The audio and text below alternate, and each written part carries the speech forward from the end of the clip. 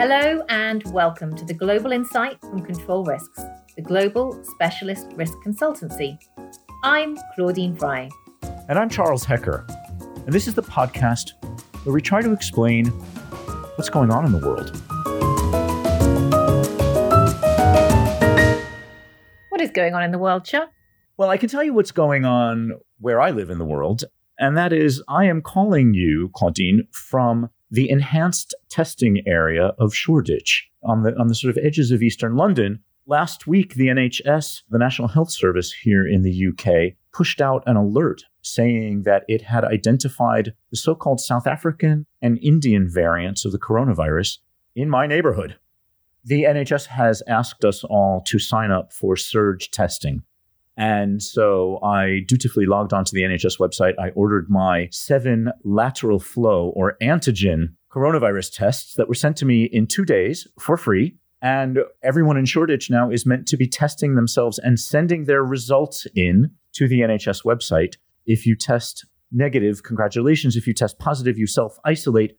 The reason why the NHS is doing surge testing is that the UK does lead the world in the genomic sequencing of the coronavirus. And in a surge area like this, the NHS wants to stay on top of what kind of variants are out in the public. It's really interesting sitting here in the UK, isn't it, while we're nervously watching to see what happens as these variants spread as we reopen, at the same time as colleagues in other parts of the world are experiencing very different levels of COVID and responses. I was talking to colleagues in Singapore earlier who are facing a return to lockdown and to the dreaded homeschooling. You know, Claudine, you're right. One way or another, the pandemic still manages to dominate almost any conversation you have with a colleague, with a friend, or with a relative. But there are a few places around the world where more basic domestic politics are beginning to reassert themselves and rejoin the conversation. One of the places where domestic politics has come roaring back is Colombia. Claudine, can you open it up for us? Sure, Chuck. Colombia leapt into international news headlines at the end of April when anger about poverty, unemployment, and opposition to the government led to protests that turned violent.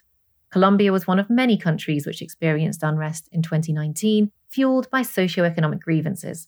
And now these grievances, intensified by the pandemic, have started fresh disturbances. We are actually noting an uptick globally in levels of protest activity as attention turns away from COVID, as restrictions ease, and as the economic impact of the pandemic starts to bite. In Colombia, protests have already had significant implications from a policy perspective as the government has withdrawn controversial tax plans and is now in dialogue with its opponents, but the crisis is far from over. Claudine, here to help us with that today and dialing in down the line from our office in Bogota is Raul Gallegos. Raul is a general sort of social media star when it comes to issues in northern Latin America. As his day job, Raul heads our political risk practice for the Andean regions for Control Risks. He is a 20-year Latin America expert, although he's older than just 20, I have to say. And he is also the author of a book called Crude Nation, How Oil Riches Ruin Venezuela. Raul, welcome to the podcast. Thanks, Claudine, and thanks, Chuck, for the invitation. It's always a pleasure.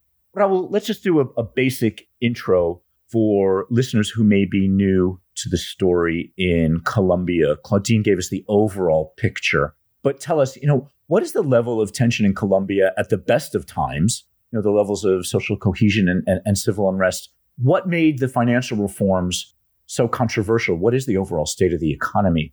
And also, give us a feel. You live in town. You're living and working there on a daily basis. Are you sort of sidestepping protests everywhere you go? Give us a bit of the background. I would say that, the last few weeks or the last month have been obviously very tricky for not only people living in Bogota, but in Colombia in general. In Bogota, we have seen protests that have turned violent, clashes between protesters and the police that have left more than 40 people dead. Bus rapid transit stations have been destroyed. ATMs have been destroyed and looted as well. And similar situations have happened in major cities like Medellin, but especially Cali, where they have blocked access to the city inside and out. And that has been dealt with by the authorities, but also there have been attempts to block logistics of, food and other necessary items coming into Bogota, for instance. And we've had 3 offices of different mayors around the country being burned and looted. So it is a level of anger that is not the usual here in Colombia. We, as you pointed out correctly, in 2019, we had protests, as did many other countries around the world. And over the last 5 years, I would say that the practice here in Colombia of various social groups staging protests and strikes, nationwide strikes, to try to extract what they want from a standing administration has become, a sort of a common practice, right? For the longest time in this country, because you have armed groups, because you have leftist Marxist guerrillas still running around the country, aside from, drug trafficking organizations and paramilitary organizations, politicians tended to blame protests on infiltrators, essentially protests staged by these armed guerrillas, right? But after the peace accord signed in 2019 with the largest guerrilla organization, that excuse started to wear a little bit thin. And so social organizations felt that this was the moment to actually press for change, because that excuse can no longer be wielded with as much effectiveness, if you will, as it had been used in the past. That's not to say that some of that doesn't exist. Of course it does, and we can talk about that. And, that there's also evidence that at some point even Cuban intelligence has had a hand in advising some of these groups as to how to stage protests. Raul, I get the feeling that the streets of Bogota must be crowded with quite a cast of characters. You're either bumping into Cuban intelligence officers, Marxist revolutionaries, or narcotraficantes. How are you getting from point A to point B these days? These days, yes. Moving around Bogota is tricky just because protests have disrupted public transportation. There are areas where you just don't go. And so most people are staying indoors, staying home, on top of the fact that you still have a raging pandemic here. Certainly vaccinations are nowhere near where they should be. So yeah, it's these are difficult days.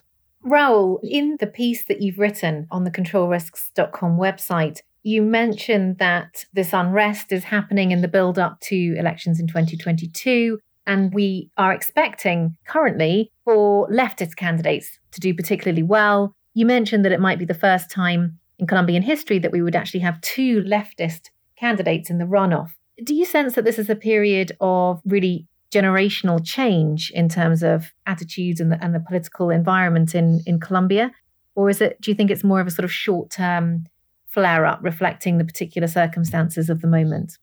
I think to your point, yes. No, we believe this is going to be very relevant. I'm not sure if I would call it necessarily generational change, but certainly a political change that, is going to be felt for many, many years in this country. And it's a change that is worrying not only everyday folks, but certainly the business class in this country. This is the second longest serving democracy in the region after Costa Rica. And, this is a big deal for a number of investors sitting in places like London or New York. And so for big companies, for Fortune 250, Fortune 500 companies that are looking to invest in the region and work in the region, this is a primary destination for those folks, aside from Mexico and Brazil, which have their own problems. It has a lot of people very worried. We see two fractions of the left in this country battling it out. We have a more moderate left and the more populist, radical left, if you will, led by Gustavo Petro, who is a former guerrilla turned politician who has been extremely popular in this country, especially since he came close to winning the 2018 election and missed it by 2.4 million votes. This time around, you have another 4 and change million young people who now can vote, who are very progressive in mindset, the vast majority of whom are very poor, and so are not too concerned about, the weakening of institutions that might happen, presumably, under the election of Petro. And so they might be more conducive to voting for him.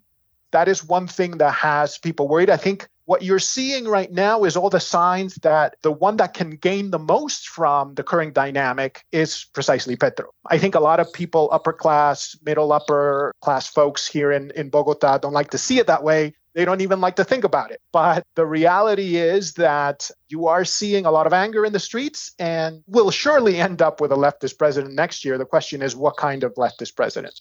It sounds as if there might be some implications in terms of the way that policy environment might change and how much companies will be able to rely on the judiciary and institutions they may become familiar with. Are these going to be manageable? Yes. However, that said, I think, Latin America has always been a place where, as a company, you just need to do your homework and you're able to do business. I think for the most part, that is how it is, even with very populist and some would argue even with dictatorial governments. It's just a matter of how you do business, making sure that you don't violate anti-corruption rules and that you are a good corporate citizen while you do business in those places. And I think it's going to be no different in Colombia. And I think even in the case where we have the populist option come up, this is a region, and certainly this is a country that after COVID and after the unrest we've seen, we are going to see whoever wins will come to power in a situation where they will have limited amounts of money to spend. They will have to be extremely pragmatic and work with the private sector. So the idea that we are seeing a government that comes in here that will start nationalizing things and essentially ruining the nation, I think it's a bit of a stretch. I mean, you are going to see pragmatism going forward, not only in Colombia, but I think in a large part of the region. We'll continue our conversation with Raul in a moment. But if you enjoy the Global Insight and haven't visited controlrisks.com, you are missing out. Every week, we're adding new insights to help companies and investors better understand what's going on in the world. Like our Q1 Core Security Incident Report for 2021, which gives you a global overview of the security situation so far this year. There is a video briefing to go along with the report, which looks ahead at the security outlook for Q2. That and more at controlrisks.com. Now back to our conversation about Colombia.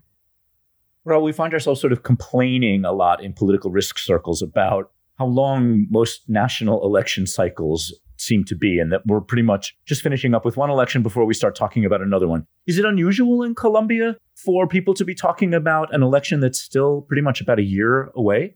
Yes and no. I mean, I think people tend to, give it a little bit more time before they start worrying about these things. But in the case of Colombia, I think when you have strikes and people running amok and breaking stuff, I think you start worrying about who will benefit from that, especially because the situation in Colombia right now is that the current government in power, which is a center-right or very right, depends on who you ask, but it's a right-wing government, really. They are very much unpopular. They have lost a lot of support. They are led by a former president who used to be very popular, Álvaro Uribe, who in many ways, regardless of where you stand ideologically, you have to admit that he did things to make sure that he beat back armed groups and recovered a good chunk of the territory and could start doing business again. So, this was almost a failed state. And, he did things that sort of rescued the country from being a failed state. However, in that process, he also did a lot of things that people want to essentially throw him in jail for as well. The world is just shades of gray, and that's even more true in Latin America, I have to say. But anyway, having said that, so he's really unpopular. The young people really do not like his party, and so I think that's why a lot of discussion is taking place around the next election, because it's going to be a new reality for Colombia, really. Raul, let's say the power really does shift to the left as a result of the next elections. What is your view of the likelihood of the left being able to come to grips with what's happening in the country and to provide real solutions? I think there are some areas where certainly a leftist government will try to bring improvement, having more of a presence around the country with basic infrastructure, health and whatnot. For folks, that is something that we will likely see. The big challenge for a leftist government is going to be how to handle armed groups. The leftist side of the political equation in this country tends to think that dialogue and making nice is sort of the solution. And then you have the right side of the equation where it's all, fire and brimstone type approach. So, we are going to see a leftist government that will struggle with how to be forceful enough, but also how to be fair. And that will be challenging because, some of these groups are not your run-of-the-mill. There are no nice guys there. These guys bomb places, they bomb infrastructure. These are terrorists in many ways. It will be challenging for a leftist administration to do that, if you will. It's in the news today that a prominent FARC leader has been killed in Venezuela. What's your take on that development, and how will that play into what's going on in Colombia at the moment? Yes. Santrich was a sort of a historical leader of the FARC. And by the way, that's an alias. Every major figure in armed groups here has an alias. And so when you do political analysis in this country, you learn pretty quickly that you need to be comfortable with memorizing aliases. Do you know his real name? Actually, I'm forgetting right now. That's how entrenched aliases are. But anyway, you have a lot of that. And he was a part of a dissident faction of the FARC that signed a peace agreement back in 2016. And a lot of those folks are seeking refuge in Venezuelan territory. Venezuela obviously is happy to have those guys there, if that's a way to anger Colombia, which is sort of a sworn enemy these days. And some of these armed groups actually serve a purpose in Venezuela, helping the Venezuelan regime do all kinds of things, including gold extraction and whatnot. But anyway, apparently there was an ambush that essentially killed this individual and a number of others. We don't know who staged it. At this point, there are reports that supposedly the Colombian military might have done an incursion into Venezuelan territory to do this. But over the last few months, we've seen skirmishes between the Venezuelan armed forces and armed groups, Colombian armed groups as well, because, and that's another sort of layer to the onion, in Venezuela, you have the military benefiting from allowing drug trafficking to sort of run rampant across the territory. And so they have alliances with certain groups, but not with others. And so, those skirmishes were essentially Venezuelan military trying to weaken or debilitate or eliminate rival faction of their friends, if you will. So it's a very sort of complex reality across the border. Just at the very beginning of the podcast, we talked about how some countries are actually having the opportunity to return to some of the basics of political risk and geopolitics and the instability that we're seeing in Colombia. Raul, where are we forecasting a little bit of instability like this when it comes to sort of protests, civil unrest, and political violence? What are the other hotspots around the world and around the region? Yeah, I would say, in Latin America, certainly the Andean region is bound to be a hotspot. And Peru is one of those places. We are going to see an election very soon in the next couple of weeks where Keiko Fujimori, the daughter of sort of the right-wing strongman Alberto Fujimori from the 90s, she's now running for president. She is running for president against a relative unknown called Pedro Castillo, a man who favors 5-gallon hats and Marxist ideology. So anyway, that extreme polarization we're seeing there, in our view, is ripe for more unrest. That is a place where you've seen a lot of the Congress getting rid of a president and then the president getting rid of Congress. The Constitution allows for those things to happen rather easily, which is really scary. And so I think over the next year or so, we are going to see a very tense situation there. To add to that, obviously, Peru is the place where in Latin America, arguably, you've seen the worst of COVID. And then in Chile, you have, constitutional reform. They just elected 155 members of the constitutional reform body, and a lot of them, they call themselves independents, but I think 3/4 of the people elected are very much, left of center to far left in a country that prides itself on being relatively conservative. So we are going to see a change in the Constitution that, again, will probably anger a lot of folks and lead to protests as well. But I think, region-wide, I would argue, even Central America and other areas of Latin America, you are ripe to see protests because COVID is long COVID here. And this is a region where you don't really have, a lot of vaccination. That's going to take a while. Even here in Colombia, you're probably going to see mass vaccination probably until next year. So people are getting frustrated. People are getting angry. And you are seeing a deepening of inequality and poverty like you haven't seen in decades in this region. Before we go away, we should say thank you very much to Raul Gallegos, who is joining us again from our office in Bogota. I said at the top of the podcast that Raul is a bit of a social media star. You can find him on Twitter at Raul E. Gallegos. That is his Twitter handle. It is all one word. Raul runs a website that is raul-gallegos.com and a politics blog called Pondering Politics. Raul, it's been a great pleasure having you on the podcast. No, it's a pleasure always participating. Thank you so much. Thank you, Raul. That's all for this episode of The Global Insight. Stay updated with new episodes of The Global Insight every other week by subscribing wherever you listen to your podcasts. And be sure to check out our other podcasts as well, such as Legal and Compliance Insights, a monthly podcast that gives you a window onto the legal and compliance issues our experts are facing around the world. You can follow all of our analysis and find out how Control Risks helps build secure, compliant, and resilient businesses by visiting controlrisks.com. The Global Insight is produced by Sam Tornio and Vicky Buffton. Many thanks to them. And for me, goodbye for now. And goodbye from me.